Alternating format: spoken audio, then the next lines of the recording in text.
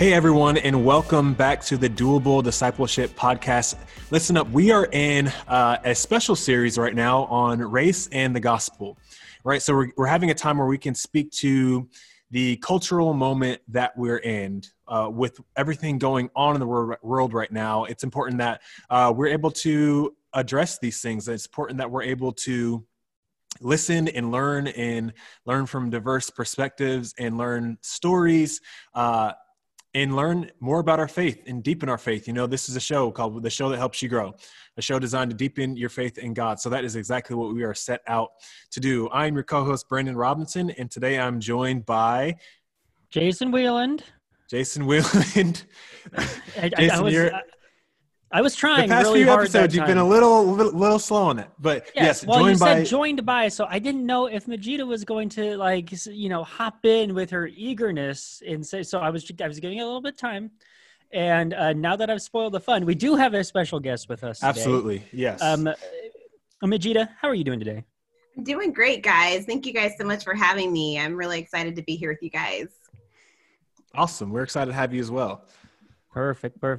So we're so thankful that you came on. And as you know, we've been in this conversation about race and the gospel. And you had shared in one of our staff meetings recently just a little bit about your upbringing and how it was a little different than maybe most people. So we just wanted to get some background a little bit. So what was your upbringing in Missouri like?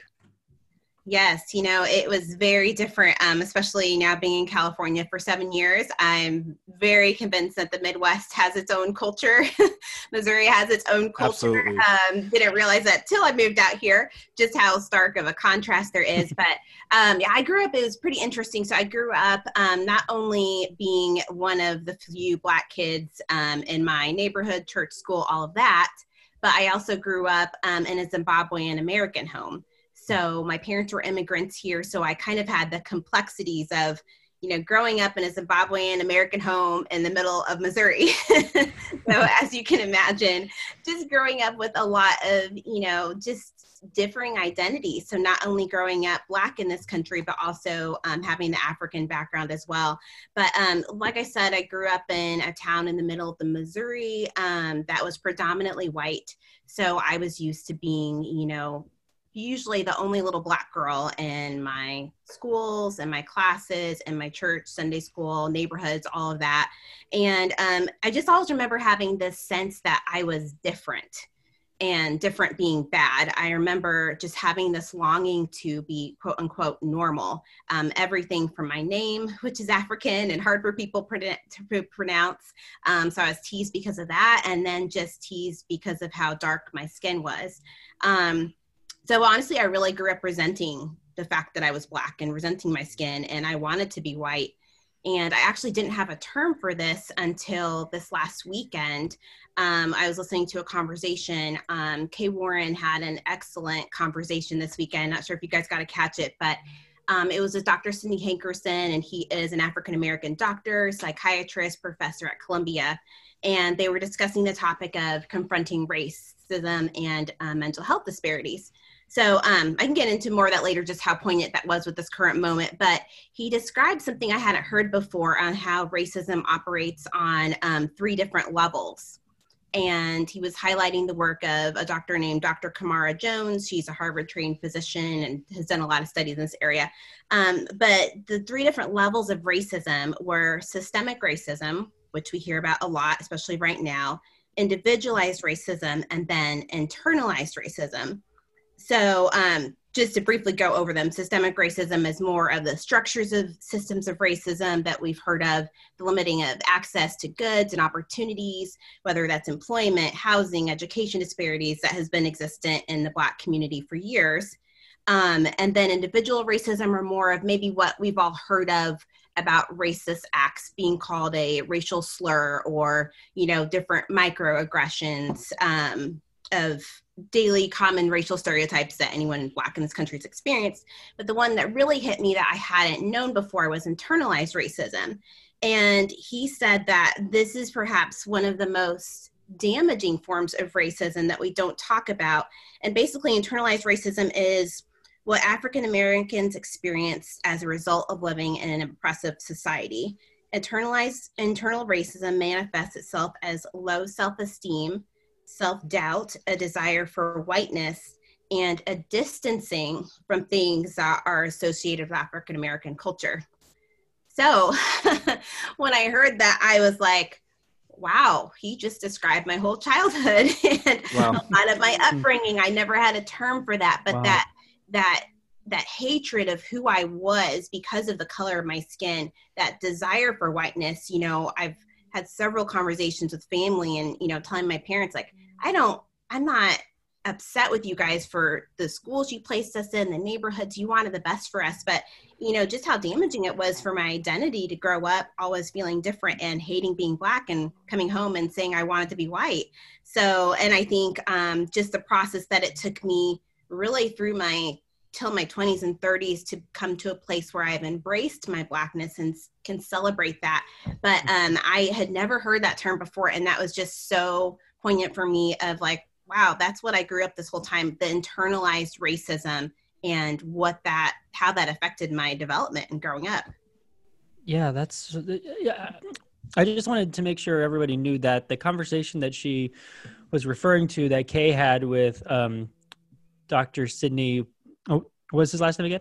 Hankerson. Mm-hmm. We will post the link to that in the show notes or description. So make sure to check that out because it truly was an incredible conversation.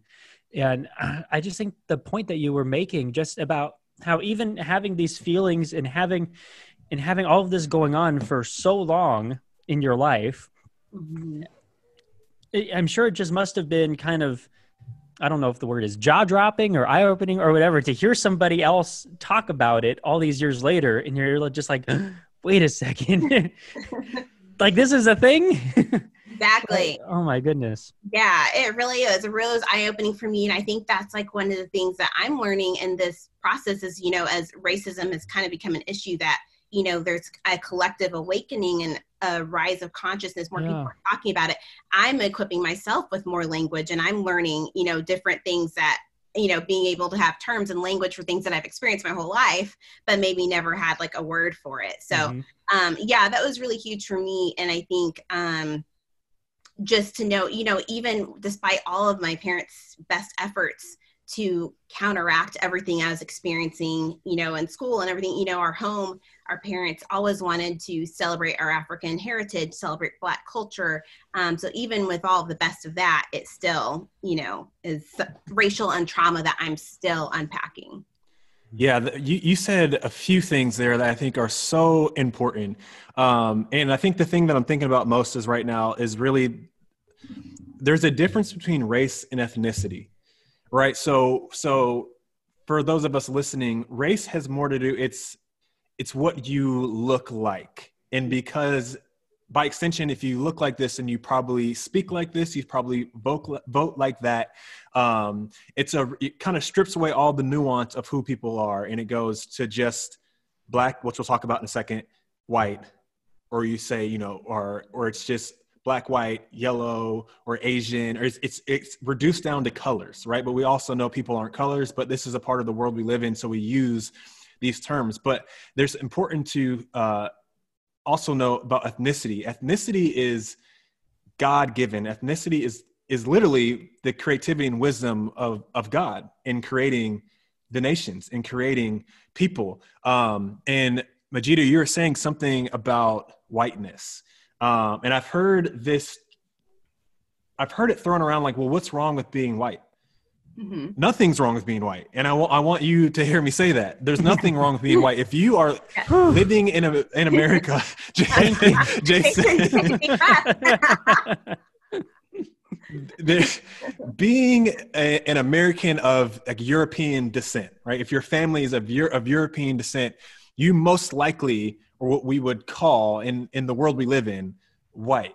But the ethnicity, the European descent, there's absolutely nothing wrong with that. But the danger when things get boiled down, when the nuance gets stripped away from things and it's just Black and white, is I think in America, there is what is white culture, or what is a predominant European American culture, that becomes normal. And the danger there is when it becomes normal, there's a danger to make, well, this is normal, therefore this is right. And just because something might be the cultural norm doesn't make it any more valid than other cultures, and it doesn't necessarily make it right. And Majida, when I was listening to you speak it, that popped in my head of, you said, you know, you wanted to be white, this internalized racism. And I think a lot of that stems from a predominant culture that says this is normal, and because this is normal, then this is right. If your hair is like this is normal, this is right. If you eat like this is normal, this is right. I'm thinking for those of us who speak different languages, I'm learning Spanish right now, and I study in the school, but I'm learning the sentence structure, the syntax is flipped around. Yes. It's hard for me, right? Because I have grown up as an English speaker. That's the only language my family speaks, English. Mm-hmm. So that the way we structure our sentences, that's normal to me. But just because it's normal to me does not mean that it's right. It doesn't mean that Spanish is backwards, or that Spanish is not normal, or there's something inherently inferior about Spanish. It's just a culture and a language structure that I'm not familiar with yet. And I think that's important to note. And another thing I heard you say, I didn't know that you were a daughter of immigrants. So we're both Black. We're both Yes. Black Americans. Yes. And there's a difference between being African and being an African American. There's a big cultural difference. So in a lot of ways, we might look the same, but our cultural upbringings are different. And there is even, I'd say, within the African American community, with Africans from or immigrant families, there's a kind of an unsaid tension. Yes. Of like, we share similar ancestral roots, but we're not the same culturally. So I'm listening to you, I'm going, oh my goodness, you're kind of caught between three worlds. Yes. You're going to school in a predominantly white school, you're raised in a culturally African home, but you're also you're first generation. So that's a lot to navigate. What were you taught about all of this at a young age? What were you taught about race at a young age? Growing up in this environment, navigating all of this. Definitely. Yeah. And I appreciate you making that distinction, Brandon, because it's so true. You know, I think for the longest time, you know, kids didn't know I was African. For the longest time, especially even just in this country, even now as a Black woman, I'm just treated as a Black woman. You know, like you and I, like you're saying, we look the same. People don't know, oh, she's from Africa, she's from this. So in a lot of ways, I'm like, oh, I identify as a Black woman first because that's what people see me as first. And then, but then I also have the layers of being a first generation American and what that was like. So I think like growing up, like I said, I was always very hyper aware that I was different. And, you know, I think stemming from my name, people couldn't pronounce it and things like that. So I had the question as early as kindergarten, where are you from? What is your name? You know? And so I kind of had to explain my ethnicity. But I think like growing up, like I said, I feel like my parents did a great job of wanting us to not be ashamed of our Blackness or our African heritage. I appreciate what you said about the tensions because I still experience it. I feel like I experienced it a lot in college when I started meeting more Africans that, you know, had just moved to this country for college and I wasn't African enough for them. And for the Black kids, I wasn't Black enough for them. I acted white, I talked white, like all these things. So it's like, where do I fit? But I think from a very early age, I was taught that things are going to be different for you. My parents would teach us, you know, you're going to have to work 10 times harder than your classmates. You're going to have to work 10 times harder to get that job. My parents were very open with the racism and discrimination they experienced. They both are very educated, have multiple degrees, but they would often get turned down for different jobs at the university in our local town. And they would come home and they were just as qualified and many times, if not more qualified than the other people that would get jobs. And so they were very open with explaining to us the realities of the world that we were living in. And so I was very grateful for that, even though, you know, it kind of takes away a little bit of your innocence. But I grew up in the reality knowing things are going to be harder for you. You're going to have to work harder. Learning how people perceive you, learning that, as a Black woman in this country, that some people are threatened by my existence just because of how I look. And I've had to unpack that as just, it's more of a cultural thing. Maybe they aren't used to, maybe they've never interacted with a Black person. And then, you add the layers of, now being in an interracial marriage and having that dynamic of how people feel about us as a couple. But I was grateful. My mom was I've heard stories in these last couple of weeks as I've just been unpacking different experiences from my past. And my mom had reminded me of a story that, I used to try to educate my teachers on different things. Like I did a report on how Christopher Columbus didn't really discover America. And I took it to heart to explain all of these things, or I would do book reports and I would pick an author that wasn't on the list, but he was a Black author, poet that my parents introduced us to. And I took it upon myself to try and educate my teachers and my classmates on the richness of African-American history and culture. So those are stories that I had forgotten until recently, but I think it just speaks to the ways that my parents were intentional to counteract some of the things that we are experiencing outside of the home. And so I'm grateful for that. But, it didn't protect us from not experiencing racism or microaggressions growing up. It definitely helped.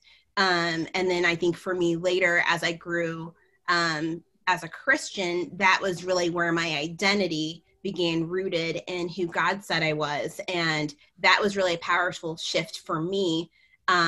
Because like I said, I think a lot of people grew up with identity issues. A lot of little girls grow up with identity issues, but I grew up kind of just having, the added hating my identity just because of the way I looked. Mm-hmm. So that was a transformation and a process that God brought me through as well. But yeah, very grateful for just the ways that my parents instilled a lot of those lessons early on. Yeah. So how has that conversation with your parents been going, even through this time? Are your parents, where did they live now? They are still in Missouri. Yes. Still in Missouri. Okay. So okay. So I'll ask you like this then. Mm-hmm. How has this period of time, especially with the conversation being back at the forefront of conversation, how has that period been going for them, still being in Missouri, and how has that been going for you with them? How has the conversation been like of recent with your parents? Yeah, definitely. I think, it's been interesting, Jason. I feel like the word I have been using lately is that I feel like so many, I was used to discussing racism or things that happened to me, with my family or with other Black friends. And with it being an issue that's more front and center, it's honestly, I feel like so much of racism has just been so normative to my experience growing up that this is really the first time that I'm talking about it with within our church, like what's been happening in our staff team. I'm talking about it with white friends on a more regular basis. So it's been interesting, I think, to be in this moment with them, just kind of recalling, I've had to tell my mom, like, I don't want you to feel like you failed or you did a bad job raising me or us.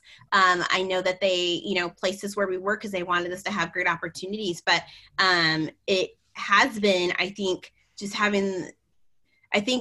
unpacking everything that's been happening. And I think the word I keep coming back to is the word trauma.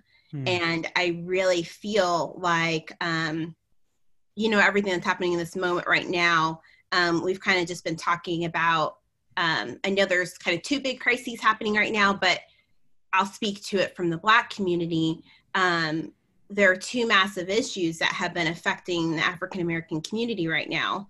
One of them has been how COVID-19 has been disproportionately affecting Black Americans, Black and Brown communities, and how that has raised awareness for existing health disparities that have been existent for years. But then there's also the ongoing trauma of the tragic deaths that we've seen of, Breonna Taylor, Ahmaud Arbery, Rayshard Brooks, George Floyd, just to name the most recent few. And what that does for our psyche, the ongoing trauma of the police brutality and even, just the surge of protests, everything that's been happening, it's been intense. It's been a lot. And so I think it's been a lot of people have been feeling a lot of grief and a lot of pain and intensity. And I think that's magnified in the Black community, just feeling like we are being attacked by these two big things that are really hurting our community right now. So I think processing that with them has been really huge. But I think also understanding that this moment is different. I know that my mom, she was the first in our family. We kind of have a group text with my mom, brother, and I. And, the first week of protests in March, she was the first one, out there. And it was interesting to hear her experiences as, someone, she came to this country, after the civil rights movement, but she's seen a lot of history. And I think as I've been processing it with them, there's something different about this moment. And I really do feel like, we are in a moment of history right now, just in the fact that there has been a collective awakening and a recognition of the hundreds of years of trauma and pain that Black Americans have experienced. And so I think just processing the power of this moment, processing what I'm seeing happening in churches and conversations, and how I'm seeing people's eyes being opened to some of these issues for the first time, I think that's really powerful. Yeah. Absolutely. Majida, you mentioned that your husband's white. Yes. So I'm curious. So my wife and I were also an interracial couple, married, and Rob Jacobs interviewed us a few weeks ago. I'm curious about that story. What was it like meeting your husband? What was your experience like as you guys both decided to take that next step in a relationship, get married? How were your families about that? Is your husband from Missouri as well? What was that like? Yeah, definitely. So, it was we definitely have an interesting story. So we both grew up in Missouri. I grew up in, not a big city, but compared to where he grew up about 2.5 hours away from me, but in very rural Missouri. We're talking his town population 383. Oh, that's a village. 383 people, yes. So there's not even a Black person in the county. So let alone you're bringing home a Black woman that you're going to marry. So I think that how we ended up together, I think is really funny. But we met in college. We were both part of a college church that was really transformative for us in our growth. And so honestly, we both kind of grew up in, predominantly white evangelical culture. So even though I'm Black and he's white, culturally, we found that we related a lot more because we kind of grew up in, in a mostly white church, and especially that church that we were part of in college. So we'd known each other, for a long time and kind of grown up in that church, and later we were on staff. And so I met in my freshman year of college, but we both didn't get married till we were 26, 28. And so that was a journey in and of itself. My version of the story is I had a crush on him since my freshman year of college, and it took him a while to catch up and realize that this was it. But our journey was really interesting because, like I mentioned, he grew up in the country. So he honestly had not met a Black person until he came to the big university where we were. And before we got married, he had spent a couple of years, before we even started dating, he spent a couple of years working for a international disaster relief organization. So he spent 2 years living and working in South Sudan. And he's honestly said to me, and he's not, he's not a racist. He's not saying he would never marry a Black woman, but he has said to me that, before he was like, I liked you, and I would date you, but for me, I always felt like I would date guys and it would be like, okay, they're fine dating me, but would they cross that line of like marrying me? And he honestly said, had he not spent those 2 years in Africa, where he was the only white person for most of his time there and experienced what that was like. And he fell in love with the culture and the people and came to a point where, not that color doesn't matter, but he wasn't about to let the color of my skin prevent him from marrying the woman that he wanted to be with. So, he came back and we started dating and got married pretty quickly. And honestly, I mean, we had this conversation from day one when he sat down to kind of take me to coffee to have the, defining the relationship talk. His first question to me was, how do you feel about being in an interracial relationship? And I was like, oh, okay, we're going here, like right now, like from day one, minute one. And so, I told them the story that, I honestly kind of sat my parents down and kind of like warned them early on. And starting with high school, I just said like, okay, look, you've placed me in predominantly white churches, neighborhood schools, everything. The chances of me marrying someone white are pretty high.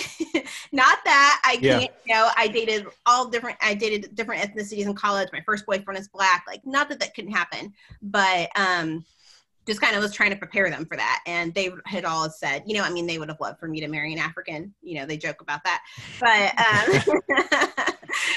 but they've come to love Ben, and they've always said like, whoever you want to marry, we're gonna love.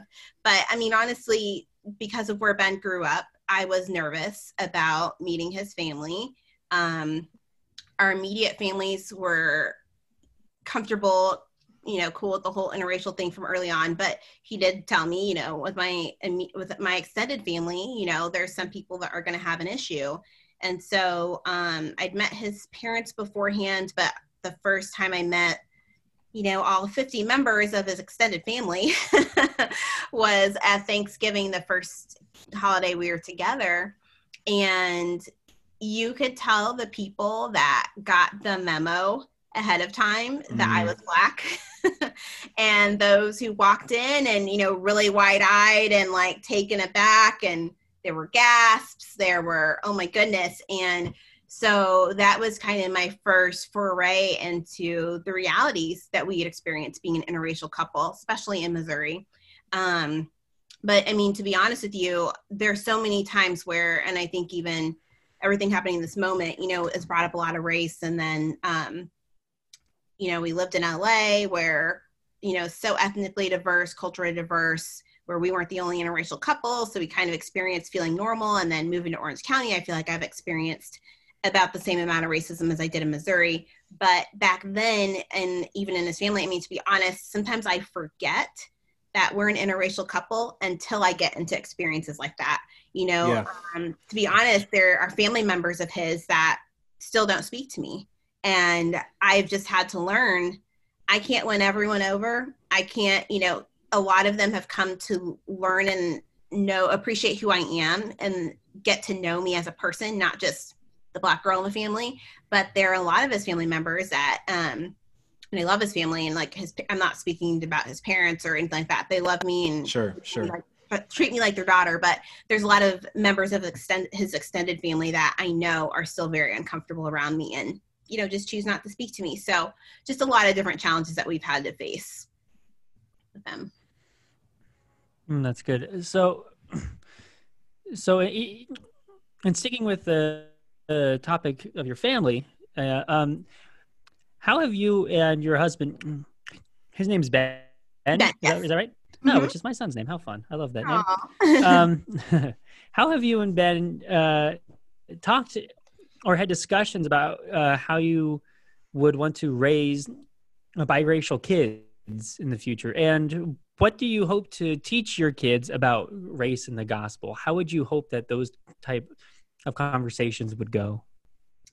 Yeah, definitely. I mean, it's been something that's been difficult, going to like these larger family gatherings. I've told Ben, like, I don't want our kids to be the ones in the corner, the little brown kids, mixed kids that nobody's playing with. I don't want them to experience that. And, I've had to say, are our kids going to be as loved and accepted when all the grandparents are around and all the aunts and uncles and all the kids? I don't want them to experience that there. But honestly, like I said, we moved to California 7 years ago. We spent 4 years in Los Angeles, and culturally that was amazing. It was incredible for me, even to just for me coming from the background I grew up in, to feel normal for the first time. But honestly, I didn't realize moving to Orange County, I was just kind of naive and thinking all of California is diverse, and, just even I've heard the statistic, but I had to check last night to make sure. But Orange County is 2% Black, 2%. Yeah. So the thought of, we're getting to the point where we'd like to have children. I never thought that I would have to, we moved here for Saddleback and for me to intern and then now being on staff and wanted to be here. We love Saddleback. I wanted to be here for that. But we've had to have some really difficult conversations on, could we really raise children here? Like I mentioned, I feel like I've experienced more racism living in Orange County that's brought up a lot of the racism I experienced as a child. And that's been alarming to me because I was like, I'm on the West Coast. It's so diverse. It's different. But, just walking into a Starbucks and being the only Black person, feeling like people are staring at you, feeling like everywhere you look, we'd go into restaurants in Missouri together and people would stare, but we experience it now. So I think it's brought a lot of questions, especially as I've been unpacking my childhood. I don't want my kids to grow up feeling different everywhere they are, and different being inferior. I think, Brandon, you were talking earlier about, obviously there's nothing bad with being white, but whiteness being a superiority thing and something that I wanted to attain so I could feel normal, or so that I would be seen as valuable as my classmates and my peers, other people around me. So I think to counteract that, I think like everything I've learned just about God's heart for me in that is something I really think I want to instill in my kids. I've heard it said before, but I really feel like a lot of people have said recently, reconciliation is the heart of the gospel. And I think like even for us to be together, culturally it doesn't make sense. A lot of people can see us and feel like that's wrong, or, they shouldn't even be together. But I think like I want to raise, I think for me, when I really began to understand the gospel and I really began to understand God's love for me, and to see my worth and my value and my identity is rooted in who God says I am. And that was when I was able to counteract a lot of the other voices that I was hearing. And so I think just raising my kids, I feel like the foundation of our marriage, yes, we're white and Black, but the foundation of our marriage has always been our love for God and our love for each other. And so wanting to bring our kids up in that same Christ-centered environment to know that, yes, you're going to experience, I think honestly living here has just reminded me that racism happens everywhere. Even if we were to move back to LA, like our kids would find a way because racism is so pervasive. So I think for us, it's not even been a discussion of, we got to move somewhere else, but what are we going to be intentional to instill in our kids? And especially, as I said, for me, my identity as a child of God is my primary identity. And that was when the tide began to turn for me as far as really learning to embrace my culture and the ethnicity and all the different complexities of who I am.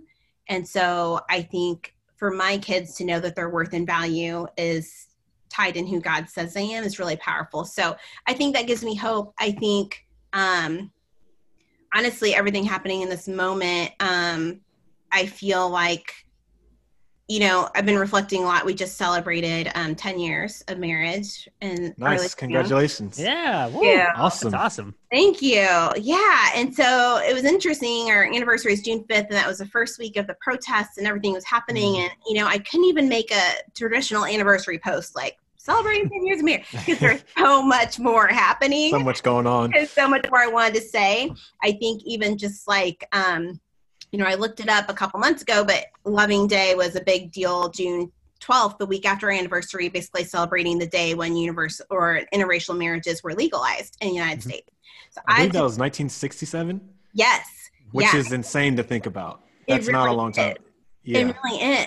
And I've just been thinking about, okay, that was 53 years ago. And it's hard for me to comprehend a world where, I wouldn't have been able to marry the man that I love. Yeah. And I think that that's given me hope for this current moment because I honestly believe that everything that we are fighting for now, and how the church, I feel like, has such a critical role in fighting for justice and truly eradicating racism. I feel like everything that we are fighting for now, it's going to be different for our kids. It's going to be different for our grandkids, our kids, because honestly, I want them to grow up in a world where they can't even believe that someone like George Floyd would die in the streets the way that he did. And I honestly feel like so many of the things that my ancestors fought for, we're continuing that fight now. But I really do, what gives me hope is to see how the church is stepping up in this moment, and how Christians are saying, this is our fight. This is our fight. It begins with, Pastor Rick has been saying, stories and conversations are the way forward. And I really believe that. I really believe that people listening and repenting is really the start of what's going to change. And I've been encouraged by that. I've been encouraged to see a true heart change within people, within our staff team, within, people really saying, like, and admitting just the humility that it takes to say, like, I didn't see it before, or I couldn't see it, or I didn't understand it before. So I don't know, all those things just give me hope that it's going to be different for our kids. Yeah. And I think that's so true. I think there's something extremely powerful about story. It's from the beginning of time, it's the one thing that grips our hearts in a way that other things just can't. Information just can't. But there's something about the power of story that it has a way of getting into our hearts, and it unlocks things and perspectives in a way that other things can't. And it makes me wonder. So for you, Majid, like what do you hope to see from the church in this time? Like we know you're on staff at Saddleback Church. You're on Kay's team. Like what's your hope for the church? Not just Saddleback, but Saddleback also definitely included. But as a whole, what do you hope to see from us going forward? Yeah, I believe, like I said, I think what I hope to see is that just an understanding of, I had this thought last night, and I think, Brandon, you said it before with this issue, that this is a discipleship issue. Yes. Feel honestly that I was just thinking about this analogy of, the journey of becoming a Christian, of becoming a Christ follower. It's not something that happens overnight, right? So for me to really understand, like, what does it mean to be a Christian? That journey is, it's something that's a lifelong journey of knowing God and being loved by him and following him. And so I think my biggest encouragement is just that this journey of being more aware of racism, of the journey, if we want to say, of becoming anti-racist, that's not something that can happen overnight either. And I really do believe it is a discipleship issue. Just as, when I first became a Christian, I was reading tons of books. I sought out mentors, people that were a little further along than me. I had peers that were at the same place in the journey with me to process. And I really believe, just the fact that we're never done with that journey as Christians.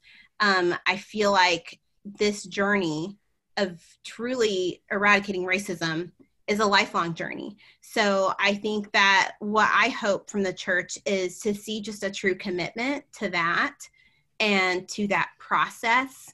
And, I think it's going to be messy at times. It's going to be uncomfortable.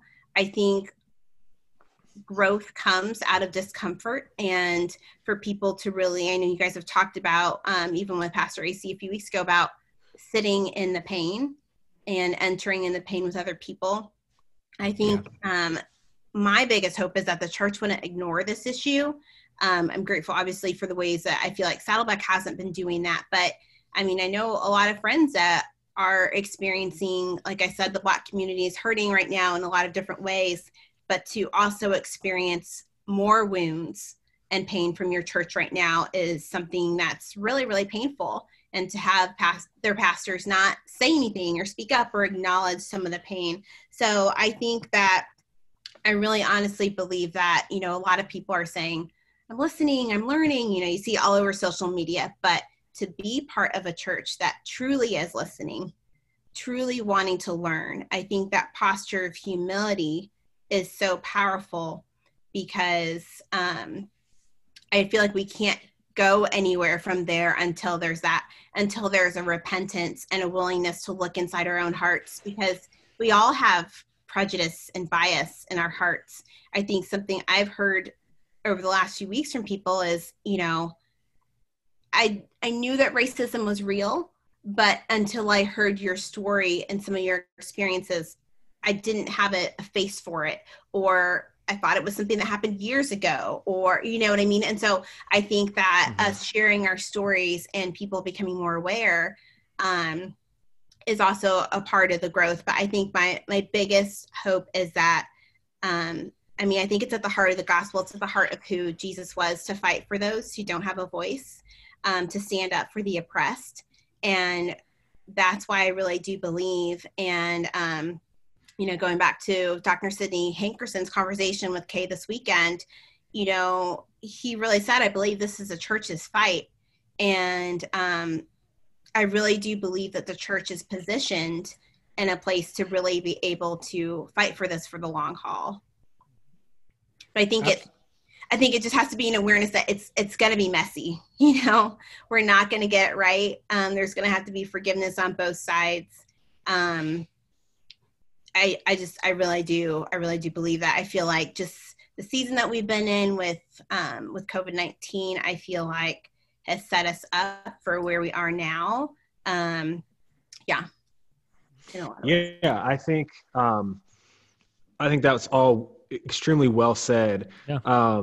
When you were talking about your marriage with you and Ben, you said the foundation was your love for God and love for each other.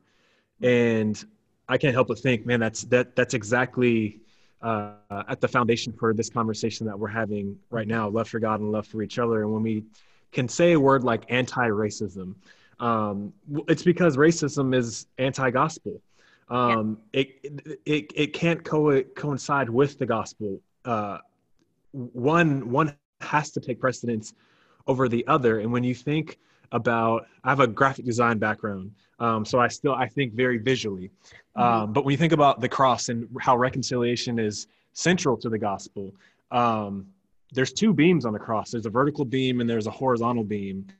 And we talk a lot about we're vertically reconciled to God, between God and us. We absolutely do have personal relationships with God, and the Holy Spirit does dwell within us, right, as individuals. But it's also a collective. There's also that horizontal beam that we can be reconciled to each other, because I have the Spirit of God living in me, because you do, Jason, because you do, because we are in a real spiritual sense, brothers and sisters in Christ. And I think that's so important to understand, even when Jesus is speaking and he's asked, well, what's the greatest commandment? And he says to love the Lord your God with all your heart, soul, mind, and strength. And the second is like it, to love your neighbor as yourself. And there's something so crucial there about the horizontal reconciliation, to really love your neighbor, to really love yourself well, to love God well. There's just something there that you can't take away from the gospel. Even I think it's a 2 Corinthians 5 that it talks about, we've been giving the ministry of reconciliation. We can kind of boil all of the work that God is doing down to that one word, reconciliation. He's reconciling people to himself. He's reconciling the world to himself. And we join God in that reconciliation work. Because we've been reconciled to God, we can be reconciled to each other. And I think when we do that, I think the church that's something that, because of the gospel, it's something I think is unique to the church. There's a lot of organizations, institutions, groups of people that can fight for justice, fight for equality. And that is 100% valid. And I affirm that. But I think the church can take it a step further and offer reconciliation where other places or people or institutions can't, because we are reconciled. And because we're reconciled, we join God in reconciling. We join God in that work. And I think that's the unique offering of the church in this time, is not only can we talk about justice, not only can we talk about equity, because these are extremely deep biblical principles, but we can also talk about reconciliation, and we can also offer reconciliation and model what that looks like to a watching world. And I think that that is an incredibly beautiful opportunity for the church in this time. Like Dr. Hankerson said, like this is the church's fight. And I think I affirm that, and I 100% believe that this is the church's fight. And we have a lot to offer the world. Definitely. I agree. Yeah. I agree. Yeah, it's good stuff. So as we think about this in coming to a close, Jason, any final thoughts? Majida, any final thoughts? I'll start with you, Majida. Sure. I just wanted to share something that I've been processing just in terms of this season, and kind of even before everything that's been happening racially, just kind of beginning of our quarantine, COVID-19 season. I was brought back to just a passage in the Bible in Exodus where the Israelites were just entering the wilderness, just entering their journey, towards the promised land. And there were so many parallels to that situation. And I just feel like, honestly, everything these last several months of COVID-19, I've been processing a season that happened to me about 10 years ago, but where very similar to this one, everything that was once normal has kind of gotten stripped away. And I didn't realize how transformative that journey was with me, and even just lessons I learned from God in that period. But just there's something about this season, and I'm not at all talking about the collective grief and trauma of COVID-19 and the raising effect and the number of people we've lost, not discussing that, just more talking about this period of slowing down of life as we know it, and just the spiritual significance of that. But, just looking at when the Israelites first entered the wilderness, they were complaining. They were like wondering, how long are we going to be here? How long is this going to last? We want to go back. And I've heard that sense of like this longing of going back to normal from so many people, which is normal in this season. But I've just been reminded, I think, on my journey the last 10 years, living through a chronic illness and kind of having my normal stripped away from me, just that the wilderness doesn't have to be a place that we fear, but the wilderness is a place where we can be healed, where God can actually free us. And, the Israelites were brought through the wilderness in stages, much as I feel like we've been brought through this journey in stages. Like we had, I don't know if you guys remember the Tiger King phase of quarantine, and we're all baking, and we're all becoming, influencers. Yeah, baking bread and stuff. Sourdough bread starters. Sourdough bread. Tiger King. Like we had that stage, and then now we're in a civil rights movement of our own. That feels like 3 years ago.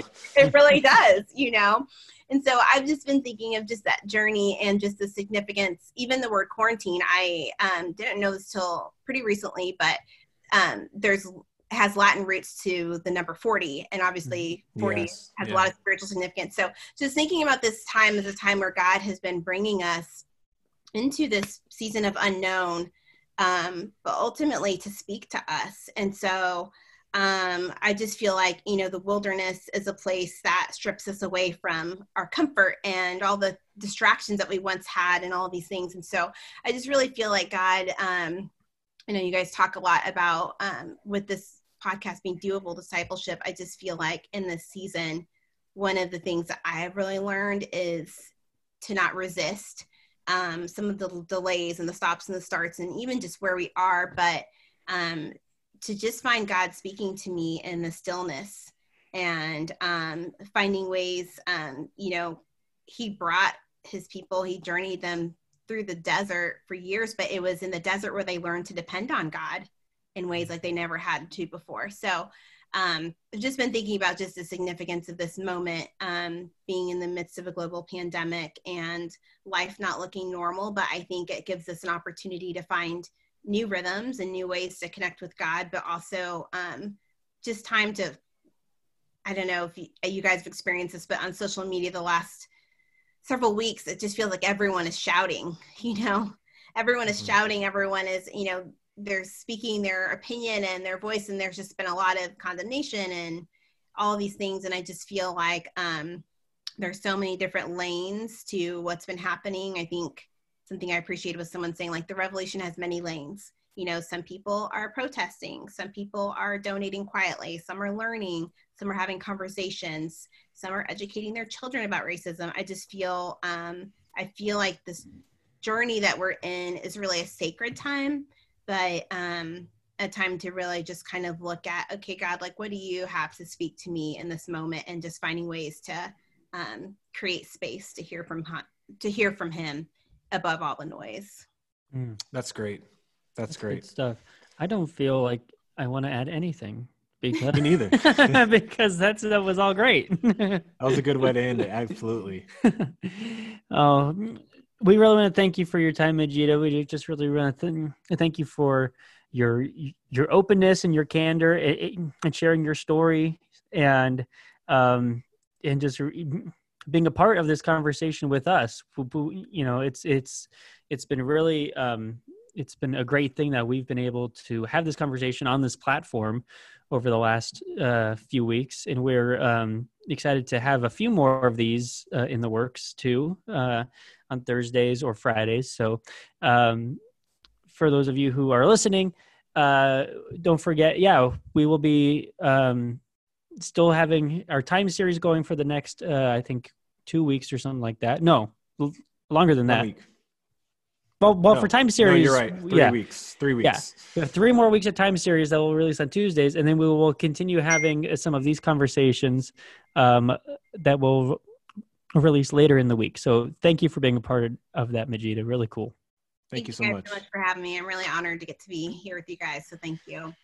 Absolutely. Well, you were a great guest. I'm thinking about a doable, and I think what we should do. For those of us listening, the doable, we always like to end on a doable. Just got to make it practical. Let's read through Ephesians 2. Read through Ephesians 2, pray through it in your quiet time this week leading up till next Thursday for our next conversation. That's all I got. This has been a great conversation. You guys, we will be back, and we will see you soon.